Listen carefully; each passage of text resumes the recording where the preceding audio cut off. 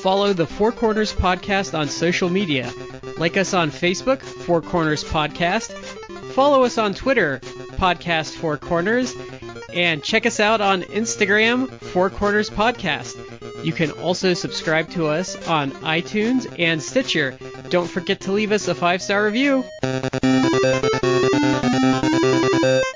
I want to take this time to apologize to the television audience for what they're about to see.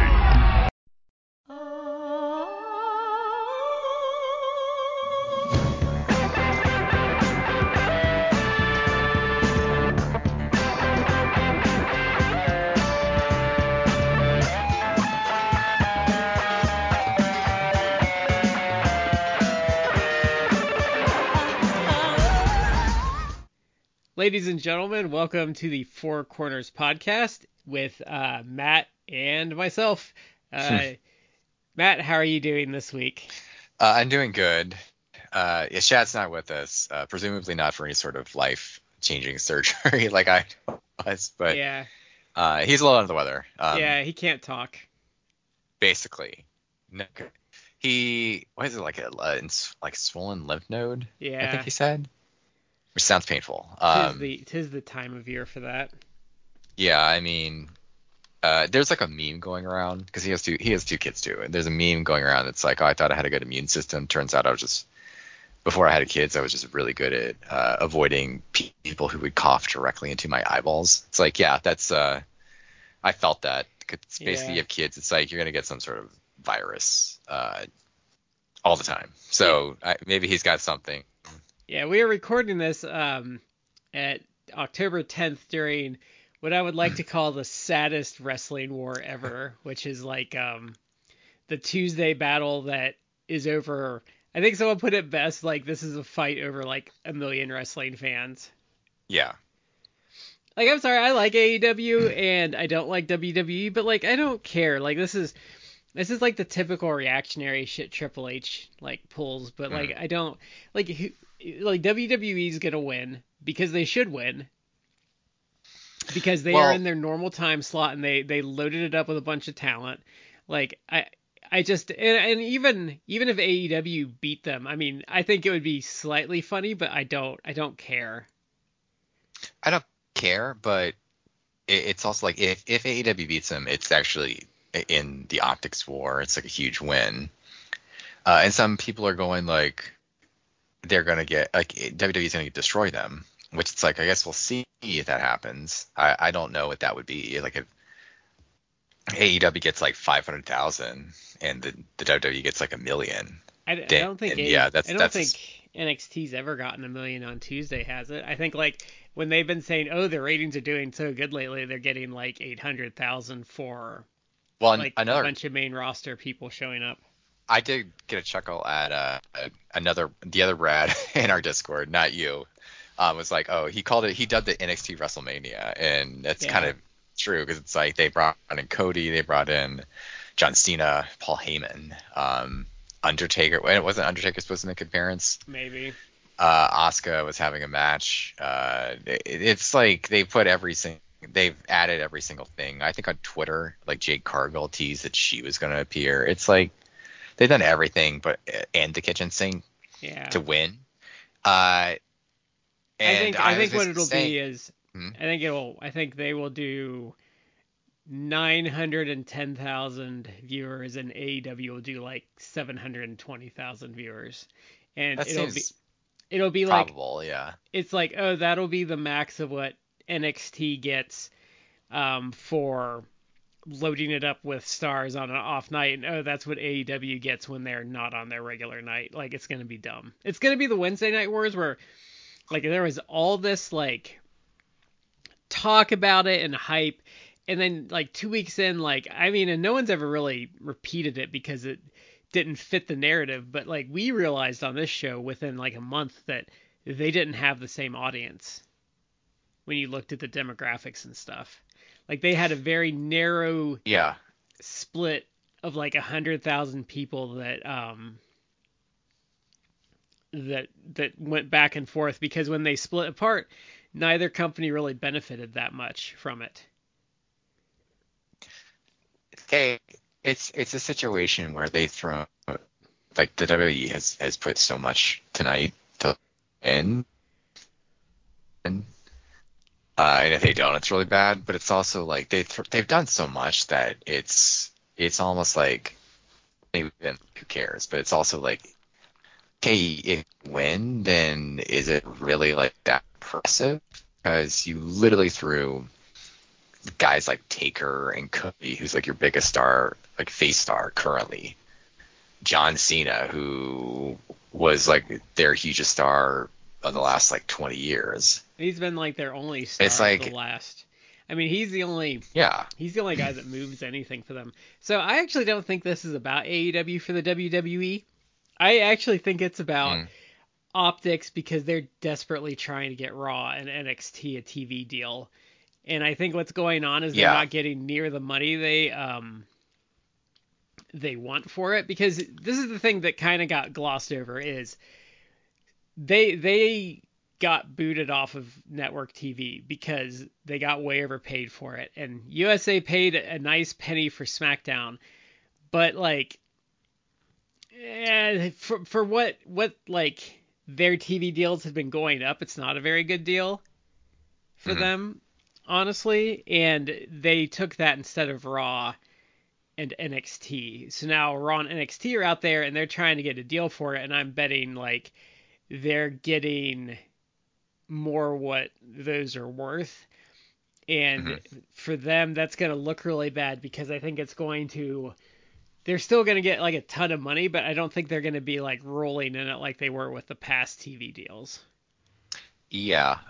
It's people can point to tonight, and it is. I think part of this is like Triple H and Shawn Michaels. Like they especially like Triple H got just really butthurt that he lost the Wednesday Night Wars. So he wants to front load this and get a big like, I don't know, like optic victory that his Which means nothing because brand. he lost the actual war. Yeah, it means nothing. It means nothing. But if you have been paying attention to NXT over the last few weeks, even though I don't really watch it, as I've said before, I'm like such a wrestling nerd that I'll always like follow wrestling. If And even if I like go through periods where I don't actively like watch wrestling, people I get well. follow wrestling.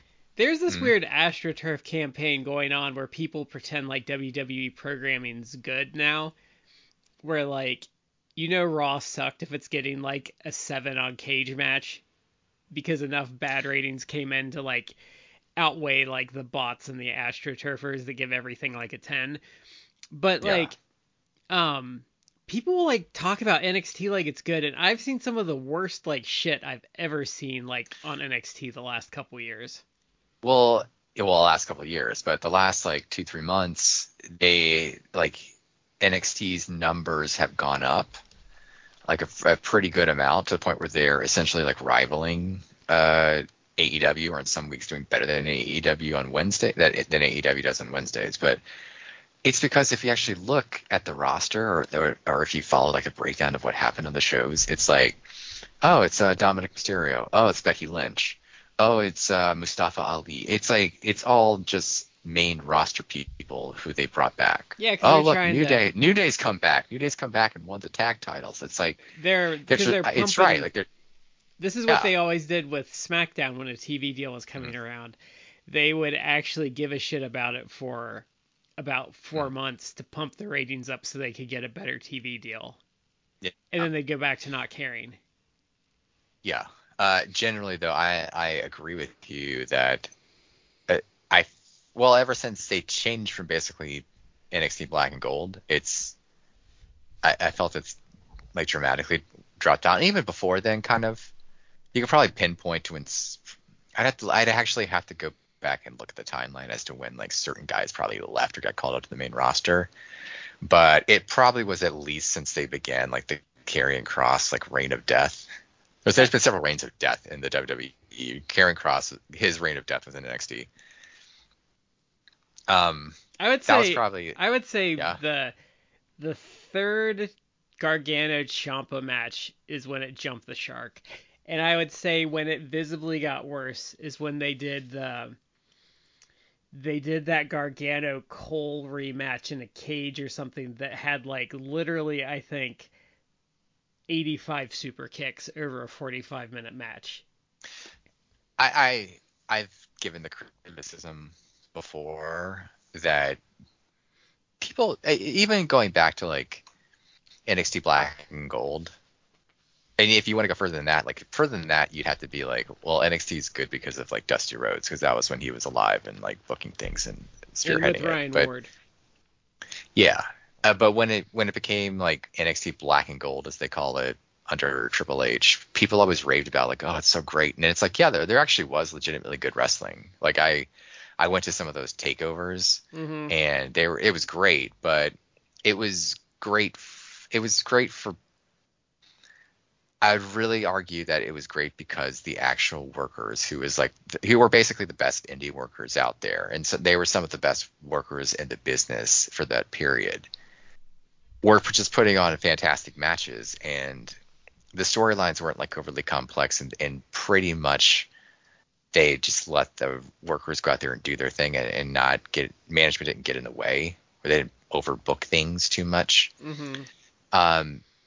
And then once they kind of started straying from that, then it kind of went downhill. But the thing that but it's also like, that's not really Triple H. Like, I don't give Triple H the benefit of being like, oh, NXT is so great because of him. It's like, I mean, the best you could say at that point, it's like he didn't get his fingers too hot to like too much in the pie. He just kind of let the workers. But that's really like, it's so good because like the workers are good.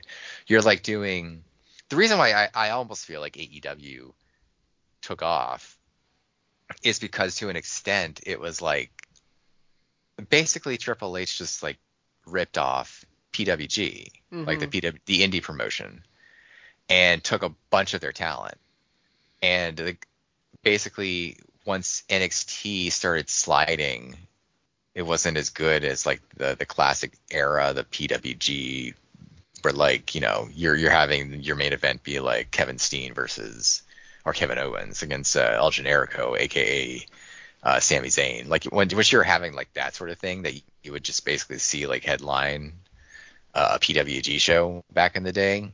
Once it's straight from that, then it started getting into like Gargano and Ciampa, which I like, but then it just became like the whole masturbatory. Let's have our main event be like 45 It turned minutes into with every 800, takeover. 850 near falls. Yeah, it turned into every takeover. They were coming out at 9:15 for the main event every single time. Yeah, and I feel like it started getting into that, and that's partly why like people just went to AEW, because it's like some of those like classic like quote unquote dream matches that you would see, like they did a lot of that stuff in AEW when it began, and they still kind of do dream matches and everything, but it kind of like, I felt that more captured the feel. It's all ironic because I mean, one of the biggest stars in AEW right now is Adam Cole, but I do feel they've reined some of the excess with Adam Cole in. Well, I think the problem, well, NXT versus AEW is NXT, even when it was good, but even like with Undisputed Era, they weren't using those Mm-hmm. guys necessarily to their full potential. And like Adam Cole in NXT was like a super watered down version of himself. And honestly, like I'm not a big Adam Cole guy. I've liked what they've done with him lately, but like as soon as he went to AEW, like I didn't really care about him until he started the MJF stuff, but he was more interesting almost instantaneously because he could have Mm-hmm. more personality and kind of like wasn't hamstrung. Well, he's better with the Bucks, but he wasn't hamstrung by like, you know, the WWE way of doing things. Mm-hmm. There's a there's a great video. I wish I had like the clip. There's a great video of friend of the show, Damien Gonzalez. Uh, This is after like the Raw in New York. So that's like 2019. After WrestleMania in New York in 2019, and they went through the whole they had this thing for a while in WWE where it's like, oh, they're gonna call people up from NXT after Mania, and the Raw after, that's when you're gonna see them debut. You're basically like you're starting over your new season of WWE after Mania, because ostensibly you're ending storylines in WrestleMania, You're like wrapping some stuff up. So you're gonna have new talent debut. And everyone, I remember, I didn't even stay for that Raw. Like my wife and I went to Mania and then headed home like the next day. We like didn't go to that Raw, but friends of the show, Chris and Christy Petrillo and Damien Gonzalez, like they both went, and everyone, including all the observer group that we had seen the show with, everyone thought that the Undisputed Era was going to be called up and that they were going to be on Raw. That was going to be like, the new big faction that was going to debut, and it's going to be like months of Undisputed Era, but with like the main roster talent. Never did. Like it was, I think like the big thing was like maybe like a New Day versus The Bar, like Cesaro and Sheamus match. I think that was like the big match that they had that. Yeah. There's a classic video afterwards of Damien eating he's eating a hot dog, ranting about how like the Undisputed Era should have debuted, and he utters a classic line, "No one cares about the Bar." It's like they dropped the ball with them so badly. I know the Fed heads really don't give a shit about wrestling, and most of them aren't even really WWE fans. They just like want to shit on AEW. But those people that like want AEW to go out of business, do they remember like how dire it was from like 2015 to 2019? There's, I feel, a certain number of people who they just drink the Kool-Aid. They just don't perceive any other wrestling as legitimate, and so it's like you could be like, all right, well, I don't care. I don't want to watch it then. I like this one product. But there's an odd thing where it's become like incredibly tribal, where it's like, if you're not part of what I like, then you don't have a right to exist. Like you shouldn't exist. And it's like that I don't get at all. I think they're part of the problem, but I think the biggest proponent of it is like the Jim Cornette crowd that are just mad that there are gays in their wrestling now. And I think like that's like a big part of like the AEW hate. Mm-hmm. So I mean, it's hard to say, but I think that's a big proponent. I think the Fed heads are there and they're really annoying, but I actually don't think they're the biggest part of the problem. And like, I think the thing is like the online WWE fan, I don't think is like their actual like who watches the show. I think the people who actually watch the show are older people that are watching because they've watched for like 40 years and that's wrestling to them. And if you presented them with AEW, like they just wouldn't give a shit because that's not like their wrestling. And I don't think those people go online and like shit on AEW because like to them it's just that's not their wrestling, so they don't care. Like they don't have like some hatred of it or anything. They're just like, whatever. Yeah. Yeah, I don't know. Some of them are just like annoying. I think I'm actually like really annoying. I find almost the entire. I actually there's some days I actually hate that we do a wrestling podcast because I've grown to like just despise the entire online wrestling community almost to every last person. There's a lot of like content farming. There's a lot of like outrage farming. Some people just say some things just to get people riled up because it gooses engagement. And that's what so like, I don't that's know. what all those old guys that crap on AEW or take like a half story and like pump it up because there's money to be made doing it. That's like all it is, because then you get someone who doesn't actually give like a crap, like Kevin Nash, who just wants to talk, and like he's positive sometimes and other times he's not positive. Mm-hmm. Based on what they deserve. But like when they, for all the things about Punk and all like the pearl clutching, when they're talking about it, he's like, you had to fire him. Like you can't have a guy doing that. And I'm like, oh, that's actually refreshing that he's a human being. Yeah. But I did want to comment though that Tony Storm has quickly become my favorite thing in wrestling. Oh my god. There have been people who, to talk about the internet community, online internet wrestling community, there are people that are complaining about this gimmick and everything. It's like, oh, it takes me out of it. Like, I don't find it serious at all. It's like Toni Storm arguably has never been more over than she is right now because how can you not like someone? look, How can you look, not she's a like good worker. someone? How can you not like someone Mhm. that's gonna chop someone on the outside and says, "Give me them titties"? Give them titty. The way she said it, so she's doing what this is like it's basically a gimmick She's kind of doing Marilyn of like Monroe. she's trying to look like Marilyn Monroe, I think, but let me look it up. Hold on. I guess the attitude, the way she's talking, everything like that. It's obviously it's like a throwback to old school Hollywood, Yeah. like from the 1930s and 40s. Apparently, oh, okay. She is allegedly doing kind of like a one-off of the character Norma Desmond, who was in the movie. She was the antagonist of Billy Wilder's 1950 film Sunset Boulevard, which I've never seen. But in that, I think she played like a former silent movie actress. She was a washed-up actress. Yeah, washed up, and then I've not seen the film, so I just like literally like what I heard about it. It's old, but it's a good movie. Like there's a reason I think it's a classic. Like there's a reason it's a classic.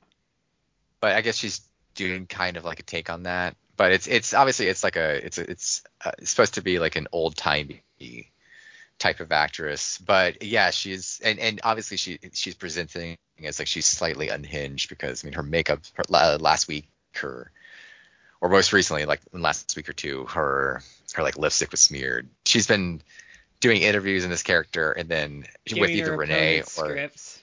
Yeah, but she's been doing like interviews with either Renee or Lexi Nair, and then afterwards, like she'll go off camera, and then you'll see she's just like she throws her shoe at him. It's like it's wildly over the top, and it's played for comedy. She's a great worker, and so it's like she manages to molest every opponent in some way. Because I think she bit Kira Hogan on the ass this past Saturday. I haven't seen it because I'm always perpetually behind on AEW any wrestling content I need to watch. But she, I guess, wrestled Sky Blue, and it's like she's like down on her knees, like it's like okay, she's gotten injured, so she's not down on her knees, she's trying to fight her way up, and so she grabs onto Sky Blue, and she just makes sure to grab as a legend, a Junkyard Dog used to say, grab them cakes. She just grabbed some cake. Sky Blue sold it that she did it too, so like it was yeah. The best though was like a week ago when you had Toni Storm against who'd she face? Who'd she face? I don't think it was Sky. Wait, was it Sky Blue? When she chopped her on the. Oh yeah, that was Sky Blue. Oh sorry. Same match. She chopped her on the tits. Because I gave Sky Blue a lot of credit because if that would have been me, I would have lost my shit. Like I would have corpsed, as they said. Like I would have broke character. I would have just like you would not have been able to. I would not have been able to contain like my smile and my laughter. Because Taz and Delirious and Tony weren't able to no sell it. Yeah, it was great. Like she like threw her, and then she just like stared off and like into looked at the crowd, and it's like, let's do a titty slap, and it's like Excalibur's like, what?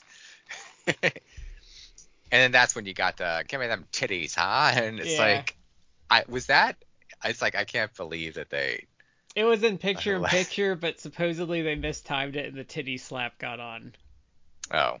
TV. But as an aside, like I know again the very WWE or Fed minded as people call the Fed drones love to say it's like they always try to intimate that the network is unhappy with the ratings or they don't care about AEW or Tony Khan. It's like apparently I'm not watching it live, but apparently the network gave Tony Khan Dynamite like 30 minutes or more ad free, and it's like, dude, it's like they wouldn't bend over backwards doing this stuff if they didn't care. That's the like thing. They're quite happy.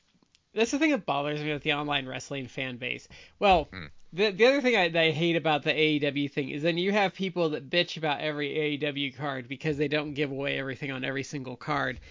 But then Mm. you have people claiming they're gonna burn all of Edge's programs in like 3 months because they like hot shot their booking, and I'm like what the fuck are you talking about? Like Tony Khan almost like to his detriment doesn't burn his programs as much as he could.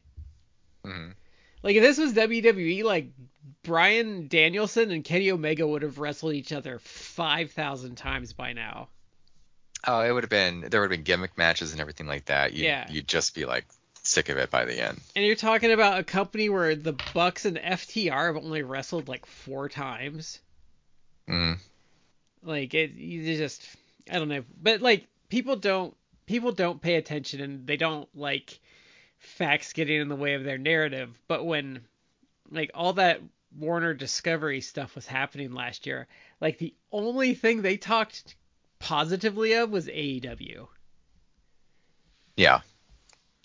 Well, that's the thing. They always, I guess, Meltzer was talking because the Collision got like a low rating, and then Meltzer like actually chimed in on Twitter. He had to go and burst some balloons on Twitter, where it's basically like, it got a low rating, and it still did better than everything but sports.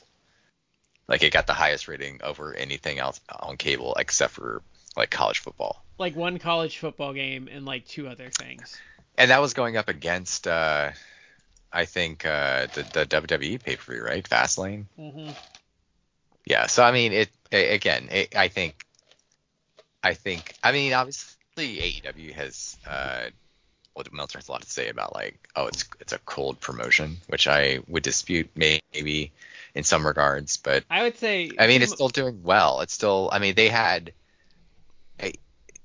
again people like, oh, AEW like on Death Store essentially, and it's like in the last like 6 weeks they've ran like maybe 8 weeks, like they ran 3 pay-per-views. Like the average buys, if you average all those, well, if you total all the buys from all of them, it's like 400,000 buys for those pay-per-views in the last like 8 weeks, like in a ridiculously short amount of span. my Like they my have, big beef with Dave when he says that stuff is I would say, yeah, they are kind of cold right now, but I also think, like, I attribute it mostly to growing pains. I think almost any wrestling promotion in that, like, 3 to 5 year window is going to hit a cold period because, like, all of that, like, new car energy, like the honeymoon period's over, you know, you've had some booking mistakes and yeah, like I think they are, but I think that's a natural growing phase of a wrestling promotion.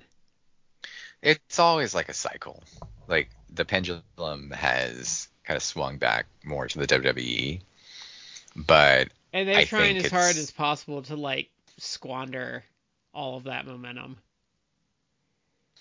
yeah, I just I don't see it sustaining because I feel I feel like at every it, turn they're not giving the fans what they want, and you can only do that.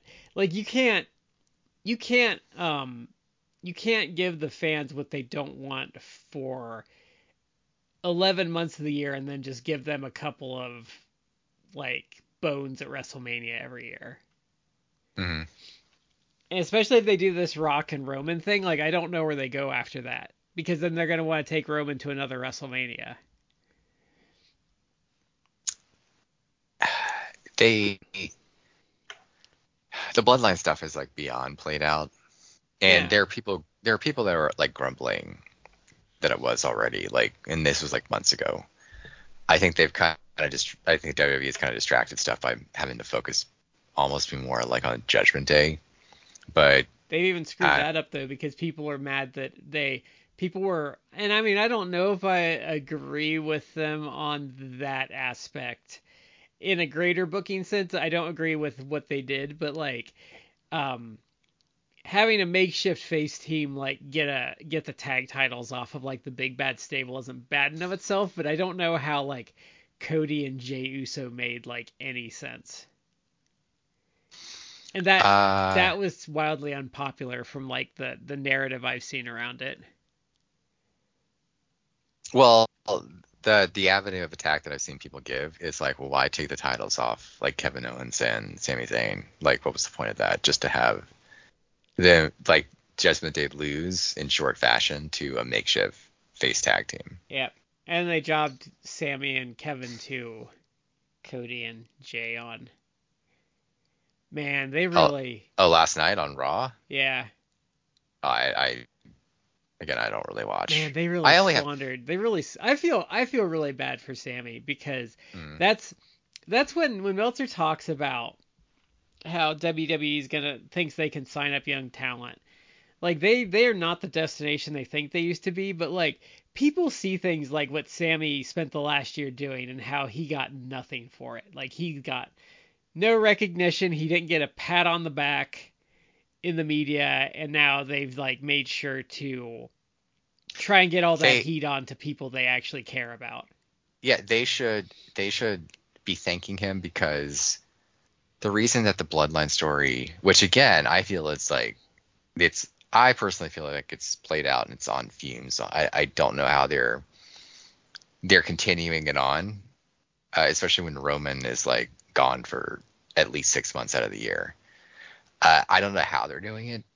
Like it's so played out, but to the extent that they have allowed it to continue or it's still going on, you should think that Sami Zayn, because he was the thing that injected like life into that, and they didn't have him beat Roman, and you could make the argument, well, can't have him beat Roman because a month later or so he's going to be facing Cody, and Cody's going to be the one, and it's like, okay, but then they didn't do Cody, so it's like I don't feel like they've ever have the opportunity. I think at this point, like I highly doubt that whoever does beat Roman, it's going to be like I'll say climactic. It's going to be anticlimactic in my opinion. It's That's just because I don't care. I don't care. that's because nothing will happen to Roman. He'll still be like on top or whatever, or he'll get the belt back. It's gonna be the Brock problem all over again. You don't. But what is he going to do? Like I don't. What's he gonna do now He's then? They don't. gone for he's gone for 6 months, and when that was happening with guys like Cena or even like Batista back in the day, it's like you would hear like, oh yeah, they're filming a movie or like that. I haven't heard anything about him No, that's part doing of his new anything. deal. That's part of his new deal with less dates. That's insane. He's probably making like millions upon millions, I'm and guessing. I'm guessing he's working less dates, and this is just me spitballing. I have no. I think after the leukemia scare, he wanted to cut back, just because it's probably easier on his immune system to travel less, and I think like he probably wanted more of his life back. Um, Having to stare that down again, and mm, that's just conjecture on my part. But that well, seems to be when he cut back on the dates, which I don't blame him for doing that. Like I would too, but I mean that's more on the company for then putting the belt on him for eternity. yeah. I mean, I agree. Because they did the same thing with Brock. But Brock, I mean, well, I would I would argue that there's Brock can get away with that. Like he's done a lot of things that I mean, he's legitimately like a cross sport star. Like he's a bigger Yeah, and deal he than was a draw Roman. until he wasn't. After until they had like run that into the ground really bad. Again, Dave Meltzer has like he's tried to politely, tell people it's like he Roman is not. He doesn't. There are WWE diehards who I've seen him recently like argue till they're blue in the face that Roman's like a big star, and it's like, yeah, he's like a big star in the WWE, and he has like zero penetration outside of it. And there was a good example, like back in like that Dave used. He was like back in the '90s, like Oscar De La Hoya did like 100 times the media and promotion and marketing that Roman did, and they did like a Q, like a Q. I think it's like a Q number, like like the general public's It's like a public social. perception like Yeah, like there's polling. social awareness of who you are and what you do, even if it's just like, oh yeah, if I were to walk down the street and it's like, do you know Oscar De La Hoya? Maybe they don't know your life story, but if they knew him, they'd be like, oh yeah, Oscar De La Hoya, like he's like a boxer. Like that's at least that. So in theory, if you're someone who likes boxing or likes contact sports or things like that, if you know who he is, I could then go like, oh, did you know he has a big fight coming up this weekend? It's gonna be really good. You should buy it. You might be like, huh, okay, maybe. Like you may not know that that's happening because maybe you're not that diehard, Yeah. but you know enough about him that maybe it's like, huh. So that actually that sort of rating matters. Like, and I think Dave said like, oh, his Q rating was like 40%. So it's like maybe 40% of the populace knows who you are, which is like, I'm a nobody. Like I do podcasts. It's like 40% of the public doesn't know who I am, but they act like, oh, like everyone knows who Roman Reigns is. Like, no, like the last guy was like Cena, and I guess maybe you could think since he's probably known way more as like an actor, like Batista. Mm-hmm. People would know Batista because he's in like some of the biggest films of the last like 15, 20 years. I don't know. I don't know if people would know him as Batista, though. They would know him as Drax. But I don't even think. I bet. Probably, yeah. I bet of the people that know him from the Marvel movies, I bet if you polled them, 10% or less would know he was a wrestler. Yeah, I would say a lot of people probably did not know, would Yeah. not know. But like where but these people that think Roman's this huge star though, like what has he even done that would like even make you think like he's some kind of like star? Like he doesn't even have like, and I mean this is a weird thing to draw on, but he doesn't even have like meme power. Like there's no like memes of him. Like even something like the Bucks like super kicking the 6-year-old. Like there's people that have seen that aren't wrestling fans, and they wouldn't know the Bucks, but they've seen it. And like Roman's never done anything that would make you think he's like a star. Mm-hmm. Like nothing. Like he's not. I don't think he. I mean, he's done a couple movies that he was like a nothing in, but like I just these people that think he's a star. It's like no, he's not. Like he maybe is in wrestling, but like that's a very very small niche thing that's getting smaller and smaller because WWE like killed it Mm-hmm. over like 20 years. Like cuz they're like, "Oh, he's a big draw like because he drew 2.5 million on a network television show for a title defense against Matt Riddle." And it's like, do you realize if they drew that number on the USA network 7 years ago, everyone would have been in complete panic mode that the company was like falling apart. Yeah. Like we're not that far removed. We're not even a decade removed from when they could pull 5 million people for a big show. The numbers, the ratings were way, way, way better than they were like they were way, way, way better like 3, 4 years ago. Like double the numbers almost. Well, maybe not, but I mean they were a lot higher, and that's when you had the infamous like the McMahons with Triple H come out, and it's like we hear you, like we need to do better, we need to change some things, and it's like they've changed nothing. They've actually made things worse, and the ratings are like they have halved. I think they were still getting like 3 million people around when they did that. They Yeah. might have been dipping into the twos with Raw, but like it definitely got a lot worse. Hmm. And like there's going to be attrition because TV does get less viewers and people use that as a justification a lot, but their rate of attrition is worse than anything else. Yeah. Because they have some years over years where they lost like 20 some percent of their audience. And I think this year's been a little more flat, but even with like them being hot, they didn't really like grow the audience very much. They just lost less, which I guess that's I guess slowing the rate of attrition would matter a lot, truth be That's a told. sad state of affairs, though. Yeah. No, I Hmm. agree, but I mean, I think that's television though.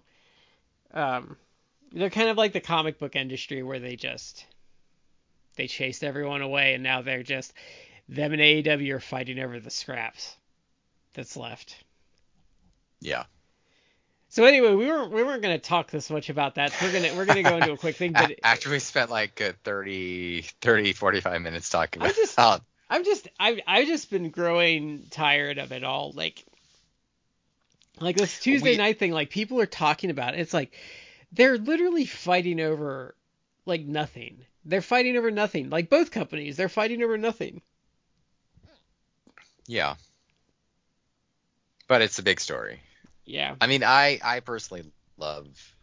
I think we all still love wrestling, but if people who actually notice, it's like we will talk about modern stuff, but if we're actually like reviewing stuff, it's largely like old school stuff. Because I think there's a lot of stuff. There's a certain like timeless quality to it. It's just it's not as tiresome as like a lot of the more recent stuff. Yeah, and I don't like WWE. Like whenever we review the stuff, there's always something horribly wrong with it. And honestly, like um, AEW's fine to talk about, but it's just like I don't want to be an AEW podcast. That's kind of like part of it Yeah, because they generally. that would be our promotion of choice. But I've said on here a lot, like I have a lot of issues with how they book the promotion, Mhm. especially the last year.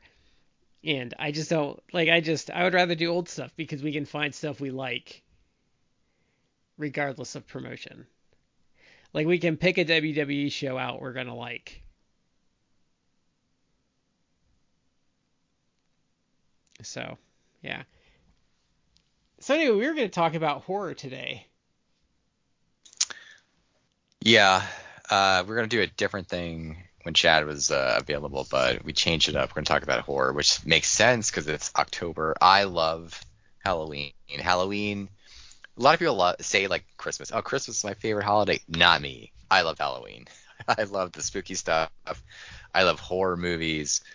I love dressing up in costumes. I love the candy. I love it all. Like it's my favorite time of the year. Christmas is Uh, kind of Christmas is kind of stressful when you're an adult, and especially if not to spill much info, but it's also kind of hard when you're an adult and maybe your relationship with your parents has deteriorated over the last 5 to 7 years over various uh, things.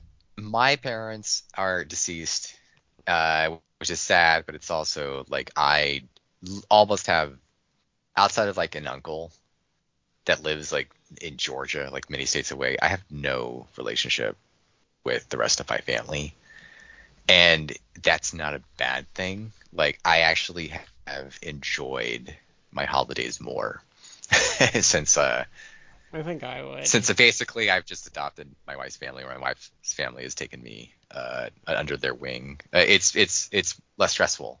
It's exactly like you It said. It's stresses like it stresses me the fuck out.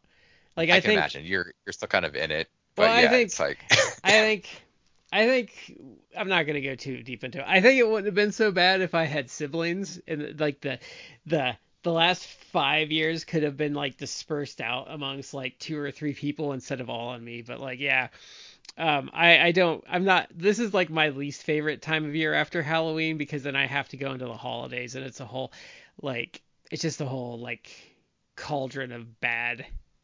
mhm.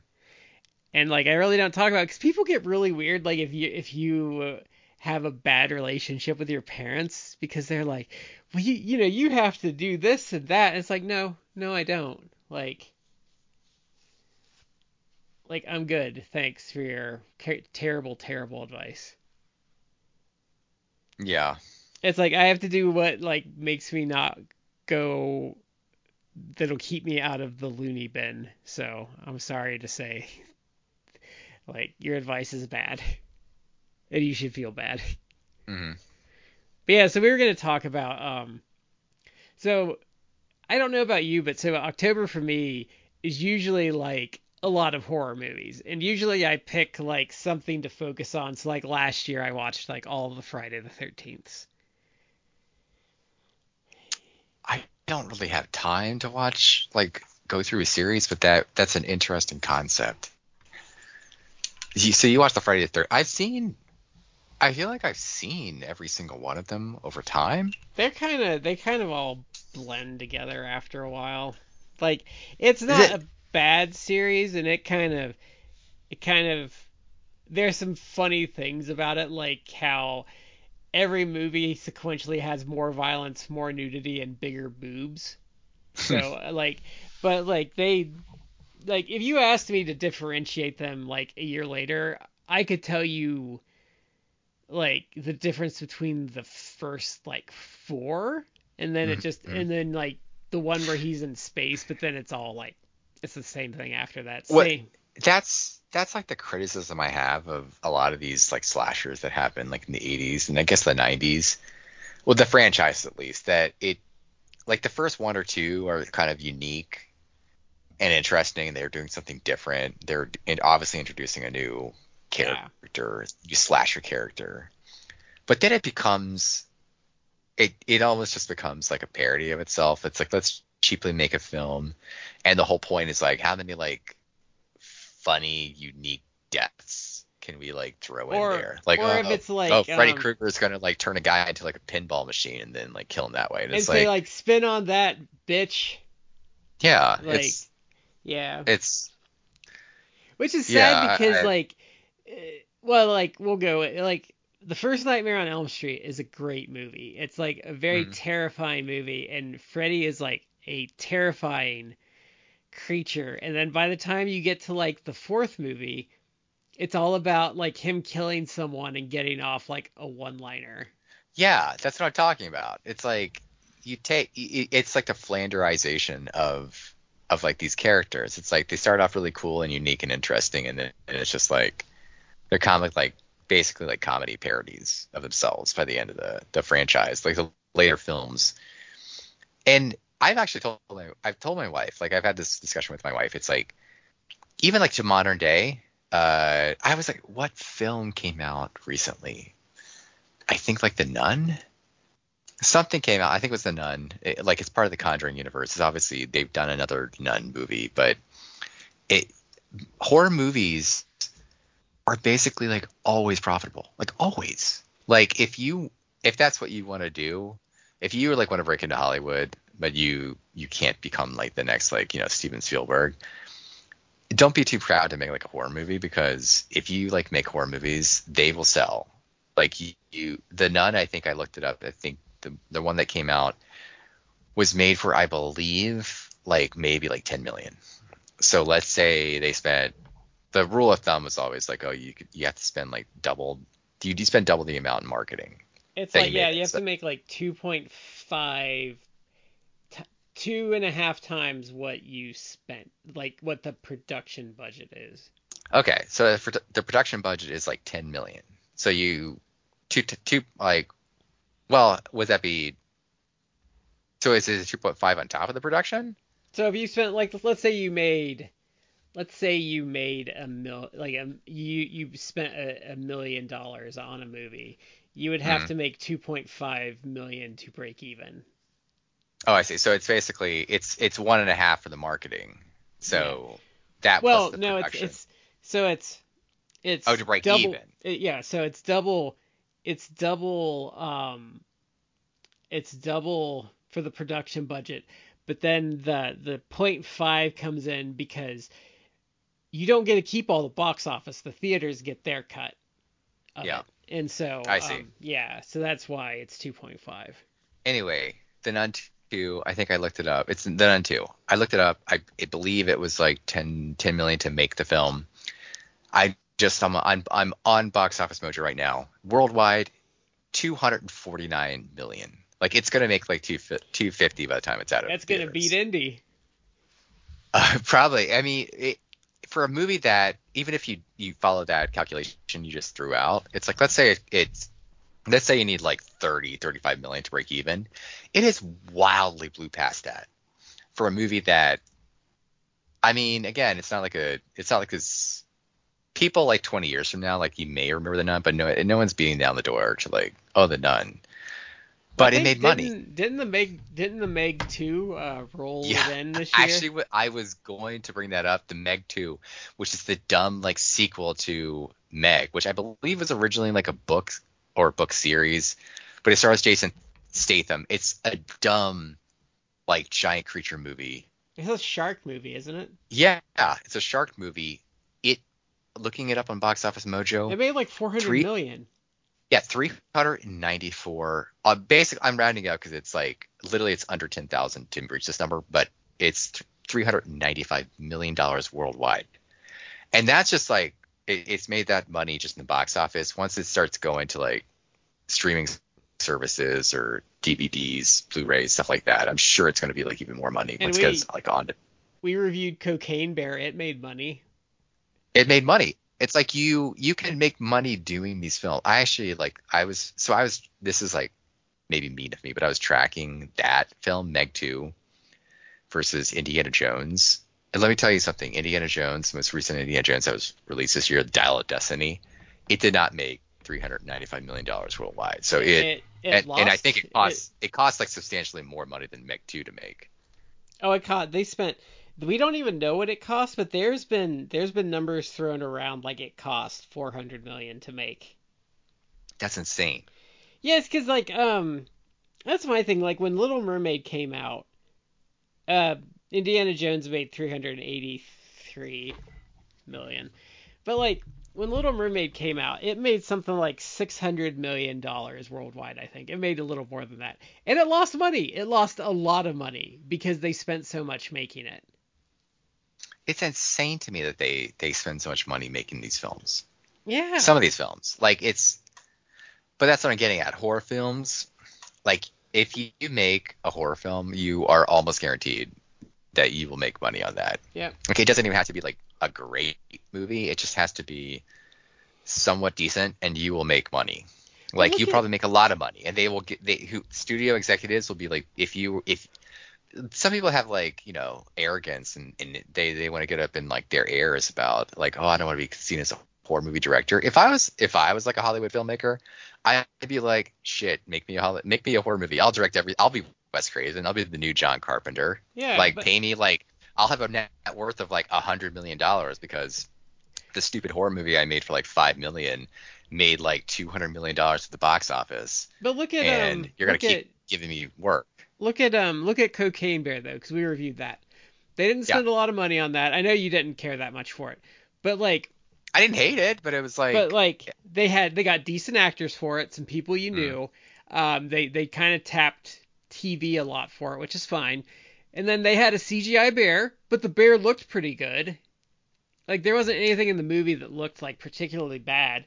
And I think they spent like 40 million on that. Like you can tell it's lower budget, but nothing looked bad. mm. And like I just don't understand like some of these movies, like especially like the Marvel ones. Have you seen like the trailer for the Marvels, like when she's flying in space? It looks like absolute garbage. Uh, so I know you wanted to talk about practical effects versus CGI. I will say this: I feel Disney, like at writ large, like Disney, especially with the Marvel stuff, has just been terrible with CGI. Well, Like people, they a lot of the Marvel movies now they shoot them like in like the entire movie's done on in like a green screen studio I and like someone posted, I think, like that behind the scenes or making of footage of like Ant-Man 3, which I have not seen yet. It could be great, could be a good movie, could be entertaining. And obviously the whole concept is that they're what in the quantum verse. yeah. They're essentially like hanging out. They didn't bring these in or mention them, I don't think, but it's like it's where like the Micronauts live down in like the quantum realm. But they were that's okay. Like you have like this alien environment essentially, so you're gonna get a green screen in the background. But they showed the behind the scenes, and it was just everything was green. They're just on a set that everything is green because everything is CGI. And the thing And is like the thing I've noticed with when they do that real heavy is like you can't fake space. Like you can no, do all this CGI stuff and like have this like sprawling vista, but your eye knows like when they start moving around and like doing stuff, it's like, oh, you have them in this giant room and they're trying to move around in an 8x8 area. They're obviously in a little room and the rest of this is like fake. mm, Like so I think there's a lot of stuff with CGI that like they haven't figured out like that the human eye can knows isn't like real. it I've seen clips of like Thor: Love and Thunder. I have not seen that yet, but Oh, that's it's that's terrible. kind of that's kind of notoriously people have complained about how bad the CGI is there. Yeah. Um, I think that's kind of like a mini rant about how like Marvel or Disney Marvel Yeah. is really like terrible. I uh I haven't outside of like Mandalorian, I haven't seen a ton of like recent Star Wars stuff to know if Ahsoka went over that's like going. a wet fart, pretty much. Well, maybe in terms of like the story and everything like that. I don't know if the CGI is bad. I know I did see a clip. Eh, I did see a clip of like Ahsoka, and I think who are the other characters? Ezra and Sabine are two of the other Yeah. characters. And Hera. I don't I know. I don't never know the Rebel stuff I though. I never watched the Rebel stuff. I watched like 2 seasons of Clone Wars cartoon back in the day. It's Like yet not that another it's Disney not that it's property though that like the Marvels is gonna be where like to understand what's going on in this live action show you have to have watched like all of that other shit to have any idea of who these people are and why you I care. don't have I can't. I don't have time. I don't. Like and I don't want to. Like I mean I don't want to do that. Like I don't have time for that. I think that that's a bad way to run things. Just then, you know what? Have the Marvels just be on Disney Plus. Well, like the Marvels, you have to watch like you have to watch Miss Marvel, you have to watch whatever Secret Invasion, and you have to have watched like something else to even know who these other characters are. And it's like you can't make movies and expect it to do well when people have to do homework. Like I, you have to make each movie has to be self-contained in a certain way. I think it's a bad idea to be asking that. And I don't. I've actually. I was the weird things I think about, but I was actually thinking about this the other day. It's like I understand that in today's day and age, because I remember like timeline wise, it was like late 2019 uh, is when they were going to debut Disney Plus. It debuted like late 2019 or early 2020. It debuted, I think, like no, it debuted in like November of like 2019, just in time for like COVID hit. I signed up because my eldest daughter was born in November 2019, and I'm like, oh, like we're gonna have a baby, we're gonna be at home with the baby. Let me sign up for Disney Plus, so like I have like content to watch. Uh, so I signed up for it. So that's how I know like oh the timeline wise that's when it started, and then COVID hit. So I feel in a sense it made a certain kind of logic to be like oh well I mean, they obviously some of the stuff had to have been in the pipeline for a while because you don't just like unless it's like a reality show necessarily, you don't just like at the drop of a hat be like, oh shit, let's do a like Hawkeye TV show. It's like no, you've been planning that for like a couple years probably. But point is like it made sense to be like, well, COVID hit. These movies aren't really going to be in theaters, no, or at least no one's going to go watch them. So let's focus on doing the streaming services, and we always plan to have streaming TV shows to get people to buy the service. So let's really focus on them. And it makes sense. It all makes sense. But it really hasn't panned out. And I also think it's like Disney seems to be worse than others at just wringing blood from a stone, trying to get the maximum profit. Yeah. But to the point, I feel like they're just strangling the No, I would franchises. I would argue the TV shows for Marvel largely devalued it as a brand because most of the TV shows have not been good. It started like audience burnout, and then like the movies have this assumption that you're watching these TV shows. And when But you're that's expected so to bad. watch everything, like then you start just burning your I audience. agree. I agree with you. Like they are taking that attitude. It's like well, you should have seen all this stuff. It's like I should not have to watch like 5 different shows to understand what's going on with this. And I mean, that's almost like a comic book like mega It, crossover type of mentality where it's like yeah. to understand what happens in this series, you need to read like the other 50 tie-ins. It's like, no, I don't want to do Yeah, that. and that's what killed the comic industry was interrupting stuff for um because I think when they did it right is when they did the Netflix Marvel shows, which a lot of those were bad, but I liked the idea like, okay, we're gonna have the movies for like your mainline characters and your um big bad like cosmic level superhero stuff, and then we're gonna do these TV shows with like street level lower stake things that Hmm. we wouldn't necessarily make a movie out of. Like that's when I think the TV shows worked, regardless of quality. To digress and talk about those Marvel Netflix shows, I generally think that they were bad. Yeah. Season 1 and 2 of Daredevil was like okay. Season 3 of Daredevil, oddly, I will caveat, I've not seen either of the two Punisher shows. Like those I seasons, liked I've not seen those. the first season of The Punisher. I liked. I haven't seen either, so I can't tell you.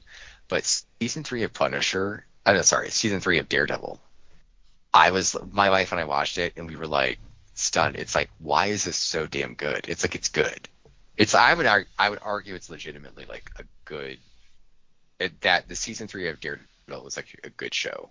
There's like one kind of filler episode, but by like that it's like, no, this is filler, but at the end like something happens that it's like, oh, this moved the plot line. It's actually, it all ties together. And then they did the whole Defenders mini series of like 6 episodes, which was actually pretty decent. It wasn't great, but it was, I think I didn't mind really watching it. Jessica Jones got bad. Luke Cage was okay for a while. The Iron Fist show was just downright awful though. I didn't even like Luke Cage because I felt that suffer. They killed Okay, it. They so killed the best character off way too yeah, soon. but so we just were talking about how like the Marvel uh, Disney Plus shows devalued the brand and wasn't as good. The thing that I will give them credit for, that I think that they learned, and I think that a lot of series, I actually don't necessarily give them credit for like, oh, they learned. I guess I shouldn't give them credit for that they learned. Maybe it's just something that's like a sign of the times. Like a lot of shows nowadays are like X number of episodes and they call it. But the whole back in the day, Netflix, we're going to give these series like 13 episodes was like a bad idea. Because like, for example, Luke Yeah. Cage, like I struggled watching 13 episodes of the first season. I didn't bother with like the second season. Like it was a slog. And that's a show that it's like, this should have been like 8 episodes max. And nowadays you get like 8 episodes of WandaVision or something, Mhm. and that's it. And I wish, I was about to say like, oh, they learned something. It's like, maybe they didn't though, because my wife and I are halfway through Wednesday on Netflix. Decent show. We're kind of enjoying it. Like 8 episodes. I think they're doing a second season, but it's like first season, 8 episodes. And it's like, okay, yeah, like you're doing 8 episodes, like that's it. Like you don't need to do more than this. You're wrapping it up. I think I appreciate that. I don't need 13 episodes of a show. No, and Wednesday somehow managed to not fall into the Netflix filler issue. The thing that I actually appreciate about, I this is like I don't know, is I hope this is like a real story, but there's a story that uh the actress with Jenna Ortega, Yeah. like she seems to be like, I think she allegedly like doesn't have social media, like she's not online, and her attitude is like, yeah, like no, I'm not online, like it's, social media is bad for you. But point is like, she seems to like take the character to heart, and there's a It's story out there, it's whether like a it's true or love not. letter, in my opinion. A lot of her Hmm. performance is like a love letter to Christina Ricci's take Hmm. on Wednesday. And like, if you like the Tim Burton Adams Family movie, you'll like it. There's this was the story that I heard, and I hope it's true, because if it is, I've gained a lot of respect for her, because something that I feel is sorely lacking in Hollywood is like you need to be like true to like the character, the source material, and she seemed to, if this story is true, take to that. There was supposed to be some sort of scene, and there's a scene where she goes to like a dance, so maybe it's this scene, but the writers, who I guess don't have like appreciation for the character or source materials, allegedly were like, all right, so in this scene you were like gushing about how you love this dress, and she allegedly was like, no, I'm not gonna do that. And they're like, what? Why? And it's like, that's not the character. The character would not be gushing over this. Like, that's not her character. Her character isn't to be like, I'm all not now like a posh pretty girl where it's like, oh my god, the dress, like squealing about it. She wouldn't do that. She would just get the dress and like it's obvious, like subtly that she enjoys it, but it's not like I'm gonna suddenly turn from this like morose stoic character to a giddy schoolgirl. And I like that she's allowed to have friends and it doesn't have to be like sexual in nature. Oh my God! So there, people online have tried to make it that way. They're There's like, oh, yeah, like there's it's clearly this is like a lesbian coded relationship, and it's like I've seen. At no point is this that way. Like if anything, like there's two male characters in the show. Only seen the first 4 episodes, so I don't know how it plays out. But there's two male characters that clearly have a romantic interest in her, and yeah, and it's that played part around the isn't it's great either, in all well, honesty. it's what I wasn't expecting about the Wednesday show was that it's essentially like a teen show, but Hmm. like there's okay, so I'll say it's a teen show. It's like if you Riverdale, the show that just concluded on like the CW, that's ostensibly like a teen show, but it's like this is very not a teen show. It's like it's ridiculously it's at times ridiculously violent and like ridiculously like sexual. It's like it's not a teen show, but this is a teen show like back in the day, like I or as a teenager you could watch it and it's not offensive. Like there's no gratuitous sex or violence or things of like It's not like a young adult thing that's obviously aimed at middle-aged women that then yes, incorporates like inappropriate like sexual content. And yes, I mean like themes, not I'm not even talking about like sexuality or anything. I'm talking about like themes, like relationship themes that shouldn't be there for teens. mm. Like that's kind of like, or even It's like, actually like a teen show, and yeah. it's bordering almost unwholesome, like in terms of how it's not what you just described. I will say one thing I do like about Wednesday is Mm. the characters aren't very one note. Like even what I would say is ostensibly like her antagonist within the school has like a fairly deep like character arc in the show. You haven't gotten Hmm. to a lot of that yet, but and you probably haven't gotten to Fester showing up, have you? No, um, I well the thing I like is that the character that's clearly like the not the main antagonist of the series, I imagine, but I mean the her rival, I guess, in this school is not. It's kind of more nuanced. It's like she's just a teenage girl who has the typical teenage girl things where it's like this is a newbie to my school. Like I feel like she's threatening me as the queen bee. Well, and You know, she may have like an interest in my love interest. So she's a it's literal very siren too. So I mean, some of her stuff is like her literal nature as like a living organism because she's a yeah, siren. yeah. But I appreciate that it's like they're not so many things I feel nowadays and like in content is uh what's there's like an old trope of it. It's like invalicious. It's like they like to beat you over the head with. There's no subtlety anymore. It's just like them beat you over the head with what the point I think you should take away from this as. And it's like she's not that way. She's not. She's a complex character. It's not Yeah, just like one note type of character. She has her own motivations. She clearly is motivated by certain things. She's conflicted about certain things. Not the least of which, as you said, is like her nature. and Um, I have to say my biggest complaint about the show though is the casting of Gomez is just terrible. oh, what's that dude's name? I can't remember his name because I was even saying like, oh God, I hope Matt can bail me out when I say Gomez. Let me look this up. He's a famous like character actor. He's been Yeah. in a million things. I like him as a character actor, but I don't. He's not a good I don't. Gomez. Like I know when I was talking about it, Justin posted pictures of the original cartoon and Gomez is kind of dumpy, but like there's like a certain gravitas that like Gomez Uh, has. mhm.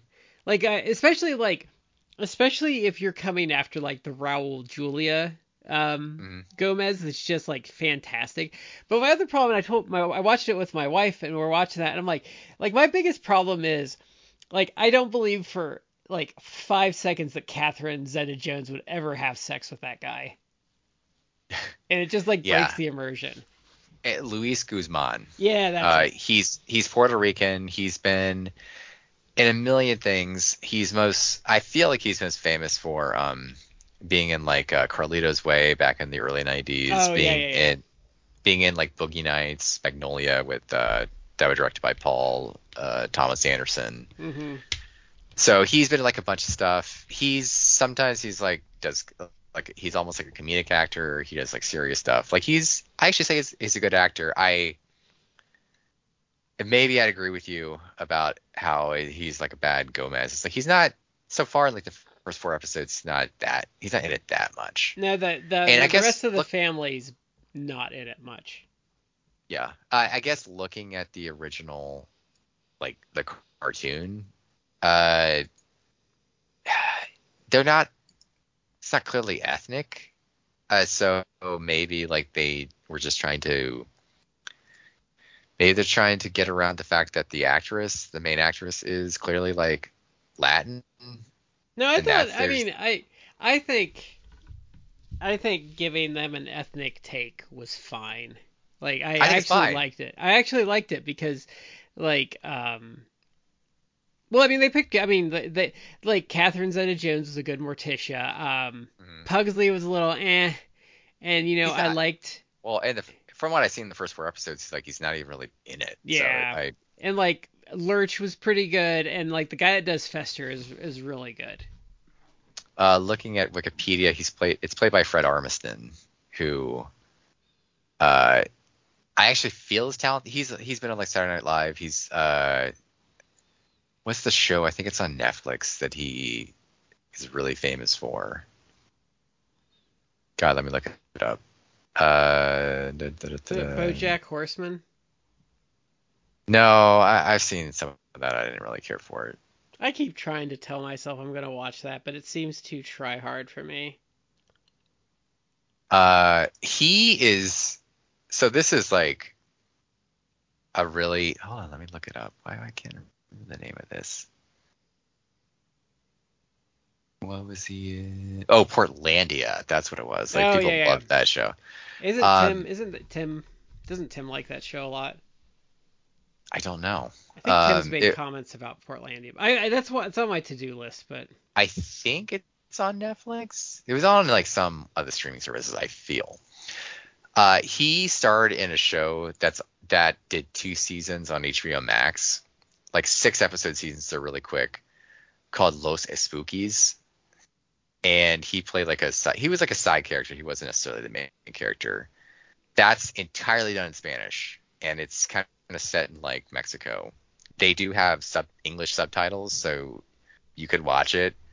It's not bad. It's not great, but each episode is like 30 minutes. So if you can watch the entire series in like a day if you have like a day to like kill. It's not terrible. It's actually like somewhat amusing, and it's kind of horror themed. It's like supernatural themed, but it's more present like it's not necessarily real supernatural stuff. Kind of is, but kind of isn't. It's more just like people who they're kind of obsessed. At least like there's the characters are kind of like they're wacky characters. It's a comedy. he's a My good wife loved it. Fester.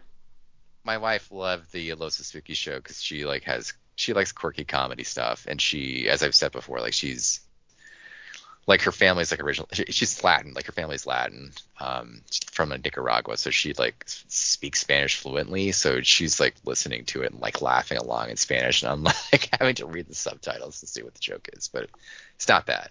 Hey, I'm looking at images of the original cartoon, and I think you could argue they were You could like argue they're like Hispanic. vaguely ethnic, but that Yeah. doesn't matter. It's like I don't know that I don't know that Luis Guzman is like in it enough for me to judge it. He's not good though. Like he just you expect more. You expect like He seems like he's trying really hard to he be just like a certain way. he doesn't have, but like you have a certain expectation of Gomez, and that's like uber extrovert to the point of like making people uncomfortable and like boisterous and stuff. And he doesn't have like the charisma to do it.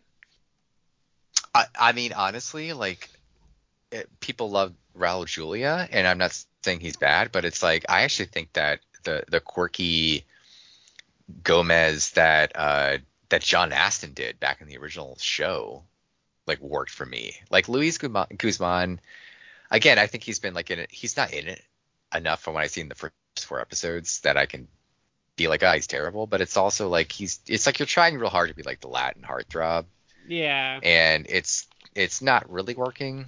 But I also feel like you're in this not enough. You're in like a handful of scenes, so I can't say, but it's okay. I do think that Jenna Ortega's Wednesday, like, I've enjoyed. Like I think she's doing a pretty good job. She like it takes a lot of inspiration from the Tim Burton movie. And I do Mhm. like that they cast Well, Christina Ricci because that really shows that they if you say it takes a lot of inspiration from Tim Burton, there's a reason for that. That is like I saw that Tim Burton directed like half of the damn episodes of. yeah, there's a lot of stuff in there that's like Tim Burton stuff. But they also have Christina Ricci in there as a teacher too. By the way, this is an incredible. You know what? It took me until like the 4th episode, and I was like, I told my wife, it's like, oh my god, like this character is Christina Ricci I know I from, did the same thing.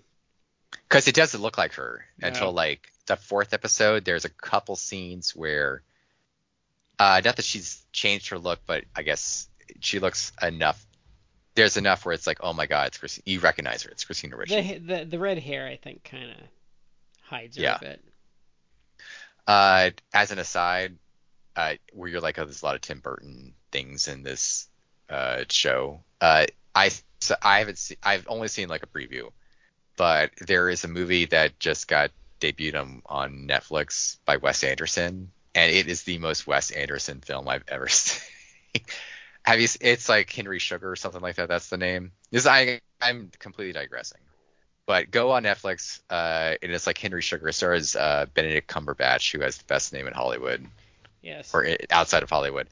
But it's the most Wes Anderson. If you go on YouTube, do Family Guy Wes Anderson, and they do like a parody, like a 8-minute parody of Wes Anderson films, and it's like Wes Anderson saw this parody on Family Guy, and it's like, you know what, fuck it, I'm just gonna make a movie about that, and it's like that's this film that it looks just like that. It's like it's take the quirky Wes Anderson films you've seen or not, but if you've seen them, like Moonrise Kingdom or something like that, and it's like crank it up like 100-fold, and this is it. It's It, your painfully Wes Anderson. your story reminds me of it's a Vincent Price story, and it's not about making a movie, but so have you ever seen Count Duckula?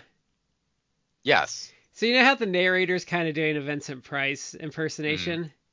yes. So I guess when that came out, Vincent Price saw it and he got absolutely pissed at them because not because they were making fun of him, he got mad at them because he's like, "Why didn't you just ask me? I would have done it for Oh, you." he's like, you're leaving. There's money on the table. Yeah, Why would you? You know? yeah. I love that. Well, there was something else. I don't remember the story now, but like they did something and they're making fun of him and they thought he was going to be mad and he was mad because they like he would have like worked with them. Yeah, But leaving money on the table. yeah, so for my October so far, I marathon watched all the Final Destination movies over the weekend. And it's the last topic I want to touch on. So I enjoyed those. 3 and 4 were kind of crappy, but 5 and 2 were really good, and 1 was kind of okay. But then I watched the original Evil Dead Sunday Mm. night, and I was really taken with because Final Destination's very CGI heavy, and some of the deaths in that are hilarious. But I was really taken with Evil Dead. Obviously, you can tell they made it for like no money, Hmm. which works for itself. But the practical effects really took me with that because they're obviously outdated and cheap, but I'm like, there's a real weight to this, and some of like the demon possession stuff's kind of terrifying, even though it's cheap looking. Evil Dead, the initial film is straight up like it's flat out horror and really, really actually like scary horror. And they're like the last 20 minutes is just um Bruce Campbell getting sprayed in the face with blood and guts for like Yeah, over and over again. Like there's a point, it's and it's absolutely hilarious. But there's like he's in this basement and this pipe's like rumbling. You're like, oh, he's gonna get sprayed in the face with blood, and he just gets like sprayed in the face with like blood and entrails. yeah, it's a violent film. It's gory. It's scary. Yeah, and Evil. if you haven't seen it and like things like sexual assault upset you, don't watch it because there is tree rape in it. It's like a serious film. It's not played for laughs. Evil No. Dead 2 is, I would still argue, a horror film because it definitely has like horrific elements and it has like graphic and scary elements, but it's also like it's edging more into comedy. It's almost like a black comedy because like Yeah. there's funny parts of it, but it's still like violent and scary. Well, and I think what makes Evil Dead also scary is the way he shot it. Even when they're outside, the way he shot it with like the fog and stuff, it's claustrophobic even when they're outdoors. Because Yeah. he shoots everything like really tight on the people. And it's always dark, so like even like when they're outdoors, it's claustrophobic. And like they do the cabin in such a way that's claustrophobic. I have not seen the remake that they did a few years ago. The 2013 one? Yeah. I haven't either. That's allegedly it's like a throwback. I believe It's a they didn't throwback to call the it. first one. I believe they didn't call it a remake. I believe they called it a reimagining. Yes. Yeah, they did, and I haven't seen it, but I think it's, well, again, not in considering it a remake, it's kind of like a throwback to that original one. So it's more serious. It's gory. It's violent. I've not seen the one that just came out. Evil. I think it's Evil Dead Rising. Supposedly But that's good and it made a lot of money. Speaking about it's horror making money. it's good, and I think that's again in the kind of same vein that it's like serious. Evil Dead Rise is what it's called. It's violent, it's graphic and like scary. It did make a bunch of money, so it would not surprise me if they do more of them. Army of Darkness is still my favorite of the Evil Deads. Okay, looking at it, like as April 2023, Bruce Campbell stated that he, Sam, and Ivan Raimi were planning a possibility for feature films every 2 or 3 years if the Evil Dead Rise is a success, which it was. So I didn't realize I had read up about this and I didn't realize that like Sam Raimi and like Bruce Campbell were like college buddies and they had like oh done a yeah. bunch of like student like like homemade movies together before they did this, and this was like Sam Raimi's like first like full length movie. Mm-hmm. And I have to say, like it's a really interesting movie, and it does mood really well. Mm-hmm. And I enjoyed it. It's like I said, it's obviously on a budget, but like the practical effects, like there's just something about practical effects that are better than CGI. Yeah, we talked about the Marvel stuff. I was trying to talk to my wife because my wife and I, we've fortunately had like real life stuff this month that we've not done it yet, to the point where my wife has promised me, it's like, well, maybe we'll push it into like November or even December if we have to. We try every October to watch. We try to do like 8 horror films. And the reason we do that is my wife, like, ironically loves Halloween too. But she hates horror films. So, like, she has a very vivid imagination. So we can watch like a mild horror film even, and she's like, I had nightmares. Like, it's terrible. Like, I was so scared. It's like, I'm desensitized to it, but I love horror films. I'll watch. Have you had her watch Psycho yet? No, I don't think she's ever seen that. Last year we watched the original Texas Chainsaw Massacre. Oh, that's a bad one for nightmares. That one, for if people have never seen it, like that's actually like a legit it's I've seen so many horror movies. It's like it's not scary per se, and it's ironically nowhere near as gory as you would think it No, is. it's actually not gore. It's barely gory. Like, Yeah, but but like I would it's say my problems with the original are like the protagonists that get killed are so unlikable that like you don't care that they get killed. And for he the most part. literally and he literally offs like half of them in like 5 minutes.